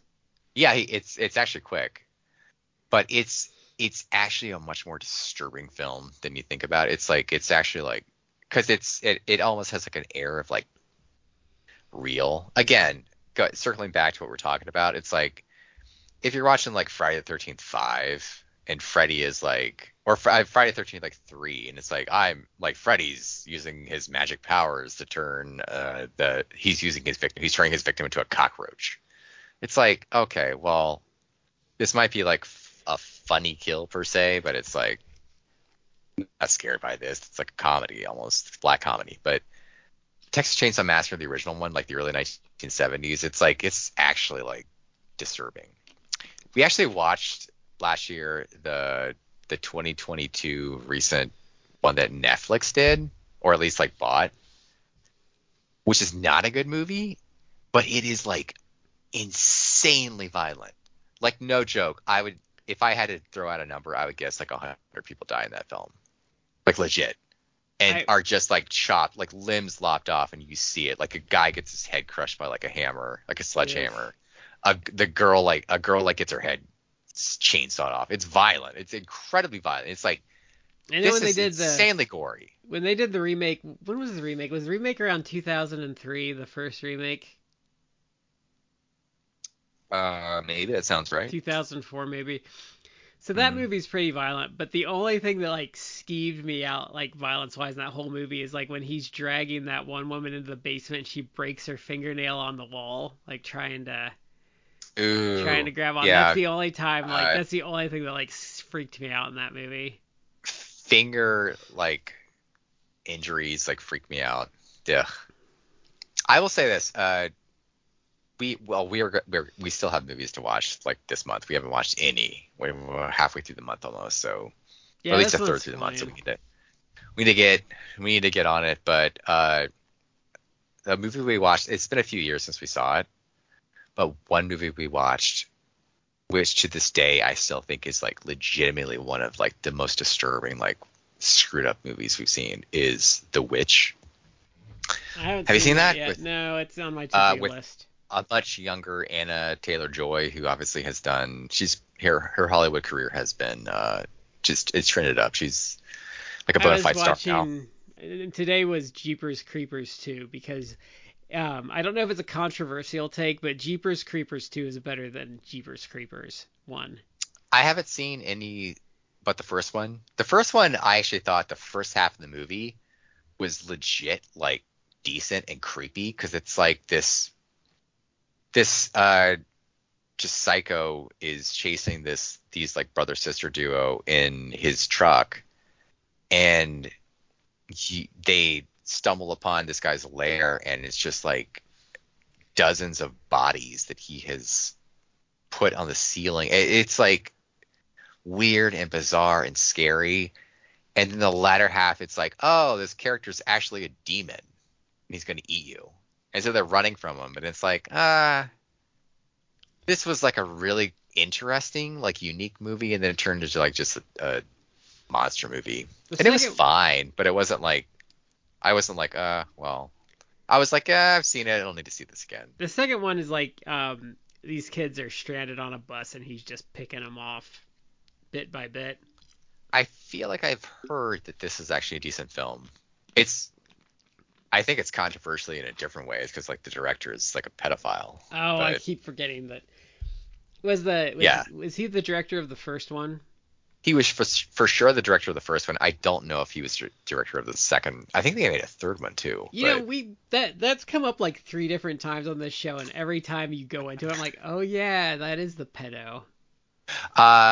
we are before the end of the month. We do plan to do like a horror movie.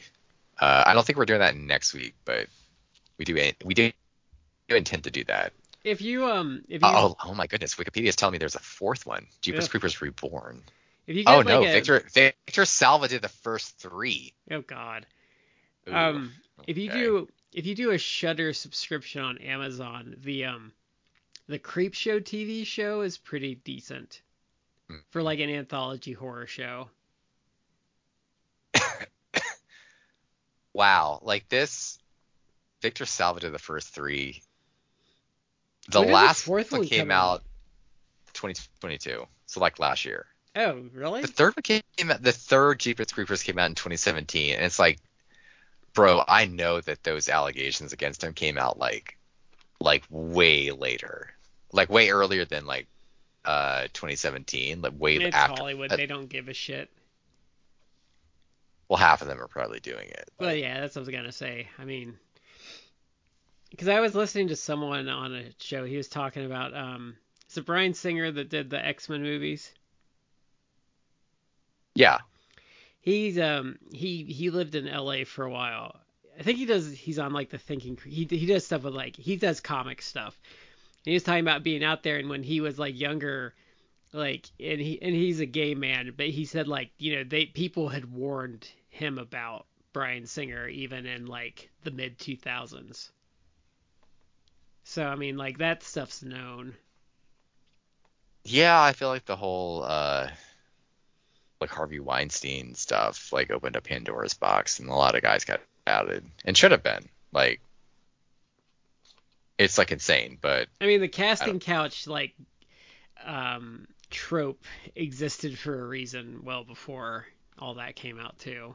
I mean, this is probably more if you have read the book versus the seen the film, but I mean, The Godfather, the film was like, I think like 70, was it 72 or was that The Godfather 2? Like, I think it but was 72. I don't think that was 60s. the book was I think like the 60s, by Mario Puzo, and there's a whole like scene where with the whole character of like the movie producer, God, I forget his name, but like it's basically implied in the book, because I've read the book. It's implied in the book that the film producer would cast actresses and everything, give them like careers if they slept with them, and it's implied in the book that he would do it for girls as young as like 12 or Ugh. something like that. And it's like, that's insane, but it's like this shit was written like in the 60s. It's like, yeah, this awfulness has been going on in Hollywood for a long time, Oh, like since the literally decades. beginning. I mean, think about like oh fuck, what's his name? Fatty Arbuckle, is that the guy that like had the whole trial because of what they did to some woman like in a bathtub or something in like the 20s? Yeah, it's unclear whether he actually did that or It ruined someone his else career did either it or way. what. But oh yeah, his career was done either way. And Yeah. but I don't know, it's weird. It's if you're squeamish, don't read about it because it's bad. We never finished like the Final Destination. I will say this. I was Final Destination 2, like that, I feel has traumatized an entire generation. That's the best one. Two is the Because best one. that's the log, but that has the whole log scene for the beginning, right? Yeah, that's the Yeah, road crash. the road crash logs. For those who somehow have never seen this film or never seen the clip, there's a big road crash. That's what triggers like the Final Destination aspect of it. A lot of people Yeah. die, but one of them is like cars are. There's a car going behind a large tractor trailer that's uh, hauling big logs, like trees that have been stripped. They're going to be used Yeah, like for oak lumber, tree, like etc. yeah. Yeah, and part of the crash is that one of the logs dislodges and basically flies through the car behind it and just obliterates like the people driving it. Yeah. What I find And humorous in about it though Mhm. is like all those cars just exploding like with a slight Oh gust of wind yeah. because I won't reveal what I do for a living, but let's just say I've seen a lot of auto accidents in my day and a lot that are probably as bad as some of the crashes those cars have had Mhm. and none of those cars blew up like that.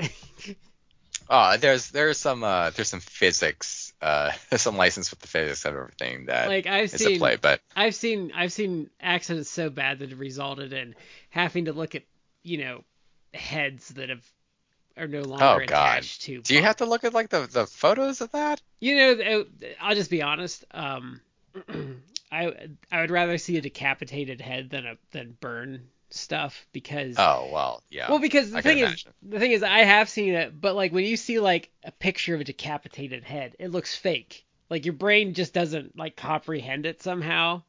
Hmm. But like a burn, like burns are just awful. Like they just gross me out. Like a head's just like, oh, well, that's a decapitated head. Like it looks like a prop. I don't know. There's something about it that your brain doesn't like Mm. process properly. So it's not that bad. But yeah, but let's just say cars don't explode like that. But so anyway, yeah. So the first log goes through like a cop car and just like totally takes the guy out too. Yeah, like that. That I think it's traumatized people because now every single time, and this happens like randomly. It's like every like 2-3 years this happens. But it's like if I'm driving on the highway for some reason, I'm traveling somewhere, and I'm behind a truck that's hauling something like that, like logs, like big giant like pipes or beams, stuff like that. I'm like, yeah, I'm not gonna be. I will like literally go to any other lane besides being behind this truck. I'm gonna let them go their destination, and I can just like follow on a other lane, like way behind. That one That's what has I the do. most hilarious death of all of them, though, is like where the kid gets blown up by the grill at the end, and then his like severed, like charred arm like lands right in front of his mom. Yeah, The lulls it's were just like great with that. ah, Yeah. yeah. Then well, there's a bad. So five has a bad one because the five's a bridge collapse, and like this Mm-mm. guy like he's one of the characters in there, but he's like holding on to the edge, and then this like they're doing like construction. So like the you know those metal things that keep like the asphalt um like hot so they can Mm. like put it down like tips over and like splashes all over him Mm. and then he just falls to his death. But yeah, that one is kind of gross. But What's for the one that the ending is like they're in like a coffee shop and they're like, oh, we survived, like the final destination or whatever, and then like a truck like rams them over. Like what one is that one? that might be three. No, I feel like it's later than that. I feel it's like Cause 4 or 5. I don't know. I didn't. There's one, which is the one also that maybe it's the same one that has like there's supposed to be like a fire at a movie theater. Oh, I don't remember. I Is that because the final destination? the Final Destination's the one where like they're in Oh, a it's that it NASCAR is race.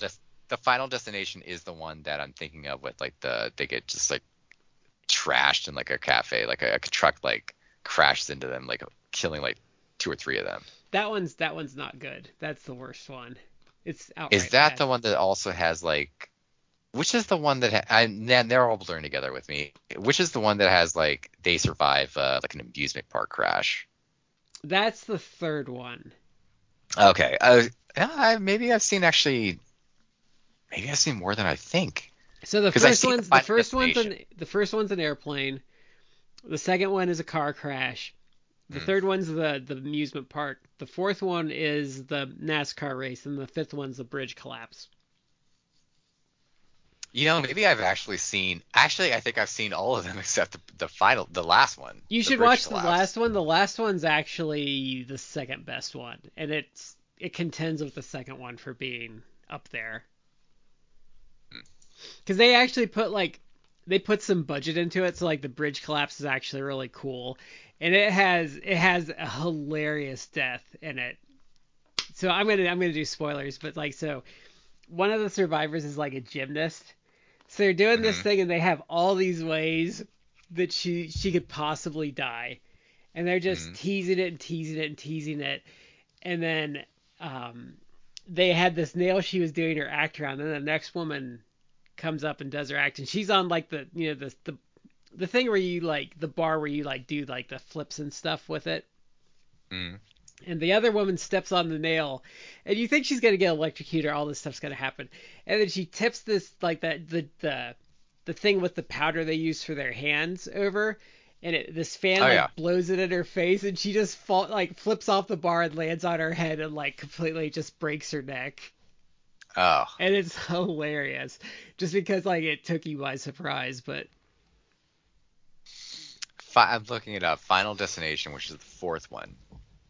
Um, that one has, and they clearly ripped this off like a Snopes.com like meme. Like it was always like an urban legend. Actually, it's not really a meme, but it's like one of the deaths is this guy's like in the pool and he like sits in front of like the drain and oh yeah, like it. yeah, There's always like this urban legend that's like, oh yeah, a guy did this in front of the drain, then it like ripped out his asshole and he died. And it's like yeah, that's actually one of the deaths here. Like it disembowels him. yeah. But that, as far as I know, never happened. But I remember that. I remember for some reason I remember that. I remember two, and I remember like that one. But I never saw the fifth one, and I vaguely remember like the first two. Well, I'm sorry. Final Destination 1 and Final Destination 3. I've seen those, and I vaguely remember those. The fifth one has an awesome ending, like absolutely awesome. Hmm. Do you want to know what happens, or do you want I to? don't care. Like Okay, I I'll just. constantly confuse Okay, friends of the so show, like Damien Gonzalez, about how like I don't care about spoilers. Like, how can you not care about spoilers? I'm like, I don't care. okay, so I'll spoil it. So spoiler alert if you haven't seen Final Destination 5, which is a 10-year-old movie. Mm. But so the main character survives, and like his girlfriend survived the original accident, so she wasn't in danger. So Mm. they decide they're gonna fly to France, and they're on this plane, and you see a date, and then you realize they're on the plane that crashes from the first Final Destination movie. So they don't survive. No, so they talk about how someone like they're right after like how the guy freaks out in the first one and gets him off the plane. They're like, wow, why was that guy like that guy really freaked out? And then they're like, well, he had some vision about them dying. The guy's like, oh no, and you see the engine blow. So it was a really Mm. clever way to have it end. I thought it was That clever, and ties it all together. I thought it was clever, and like it was a nice little surprise because you see the date, and then like I had just seen them all like I watched them all of them over the course of 2 days. And like, oh, that's the date from the first movie. I'm like, oh, they're on the plane. So Yeah. I'm gonna guess. This is not like big prognostication. I'm gonna guess that they're gonna make another one, I think they're or at least like they'll reboot it. I think it's in the pipeline actually. Of course it is. You know what though? Again, it's as I said before, horror movies make like money, so you can. The Conjure, they've created their own like mini universe, like their like the Marvel Cinematic Universe. They've created their own like Conjuring universe, where it's like the Conjuring series is tied to the Nun, which is also tied to Annabelle. And this came out like a few years ago, but it's based on a Mexican folk story, La Llorona, Curse of La Llorona. Like that was a horror movie that came out like a few years back. I think it did decently. They've tied that into like the Conjuring universe. It's like they have their own franchise. I need to watch them. I've not watched them yet. Any of the Conjurings? No, that's on my to-do list for that. That's my The next. the first one is actually decent. The second one, I would also say, is pretty decent, and it's let me look this up. It's based on an actual like historic alleged haunting. Mm-hmm. So they dramatize it because obviously like Ed and Lorraine Warren, I don't believe were like significantly involved in that.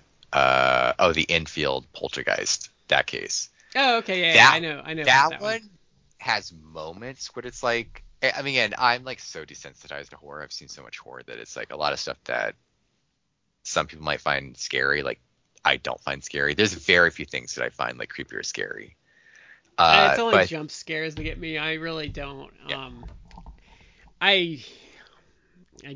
there's a couple of moments in Conjuring 2 which I think are like legit like creepy or scary. Because that's the first one that has like the nun. Uh, and there's also, it's kind of implied that it's the same entity, but I think they wanted to do its own movie with it. But there's a character, the demonic character called the Crooked Man. Like that's creepy. There's a couple of scenes where he's in that, but Conjuring 3 is not really good. I've heard that's not good. It's not good. We've seen there's like 3 or 4 Annabelles. We've seen for sure 2 of them. They're okay. They're not great, but they're okay. We've seen the Nun, the first one. They just did the second one. The Nun one is fine. It's okay. It's not like these films aren't like waste of your time, but it's also like they're better than it's like, okay, this low budget horror movie that's on whatever Tubi even for free. It's 90 minutes. It's like, maybe you don't waste your 90 minutes on that because you know it's gonna be terrible. They're like C plus, Conjuring films B are like minus, okay, fair kind of like. yeah, like they're wise. fine. Like I would generally say like you could spend like an hour and a half, 2 hours on them, and they're decent enough that you can walk away. It's like, that wasn't a waste of my time. It's fine. Like they're not gonna be like I'm gonna watch them 20 times, but they're not a waste of your time. But they make money. Like the Conjuring universe, cinematic universe, wouldn't be like a dozen movies deep if it didn't make money. And you can make money on like horror films. The Final Destination franchise is like a good example. They just released Saw 10. Yeah, Which I have no interest. The Saw movies aren't my thing. I've seen them, but they're not really my thing. I've seen them, and some have been like, that's fine. I don't Damien saw. I don't Damien like saw. I don't like movies where like torture and violence are the primary vehicle for the horror. The Saw films kind of edge. They're played more straight, so they're not as like comedic, but they edge into that whole what I was talking about, like with Freddy or Friday the 13th, where it's like, how creative can we get with these deaths? And it's like, how creative can we get with these horrible torture devices that we put people in? It's like, doesn't really work for me. No, I don't. Damien saw this one and liked it. He thought it was like, I don't know how to grade it. It would probably be like more of like a B plus film. He thought it was actually pretty decent storyline. From a storyline perspective, it was actually reasonably strong. But I'm not really into it. Like that back in the day, like I think they made 3 films, but I saw like the first 2 Hostel films. Did not like them at all. It's the whole torture porn thing, and it's like this is just like gratuitously violent for I don't see the purpose. That was in that era where in the 2000s where the big takeaway some people had from Scream was violence is like how you do horror, and it wasn't a big. It kind of, I think it played into like the French, like excuse me. The French shit's really bad. The French shit's just straight up like indecent, like how violent their shit is now. It played into like the whole French like nouveau horror, which some of that I would argue is like good, but you have to know what you're getting into. I've never. There's something about French cinema that I don't get along with. It depends upon. I think it depends upon the movie you're watching. I think a lot of it, well, at least some of it. Okay, looking it up, it's called the New French Extremity movement. Some of that I would argue is like decent. Some of it's just like, this is like, it's gratuitously violent. And I don't get it. I feel like it plays.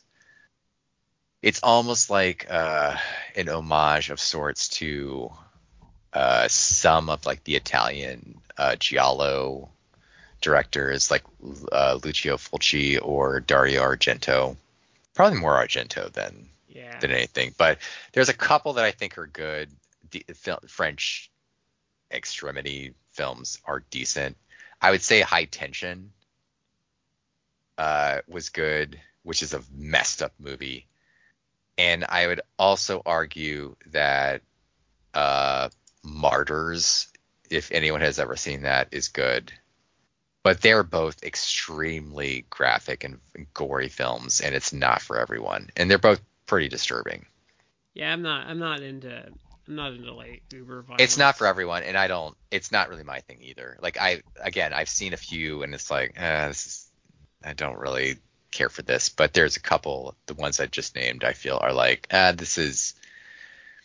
it's almost like it's just like you're trying to do something and it's interesting. I feel it's a certain degree of interesting and compelling. So I would kind of give them like points for that, but it's not for everyone, and I can't fault anyone who's like, I don't like this. Yeah. And we're doing so if you're listening, we're doing something wrestling related next week, and then we're doing a double feature 2 weeks after that of movies, and I don't remember what they are now. We agreed to do two, but I can't remember. We wanted to do Tucker. Actually, like for in terms of like horror, it's we're not going extremely violent French New Extremity.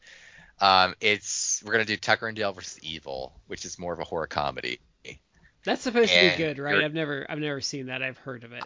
I've never seen it. I've heard positive things about it. One of the one of the either Tucker or Dale, I don't know who was who, but is Alan Tudyk, Okay. uh, who's been in a Firefly. What else has he been in? Let me look. He's been in like a million things. Well, Firefly is like the biggest thing he's been in. I guess he was in Arrested Development. He was in God, what is like the most famous thing he's been in? I'm trying to read. He's Steve the Pirate, is I think what most Oh people know yeah, him for. Steve the Pirate. Yes, he was huge. Like people loved him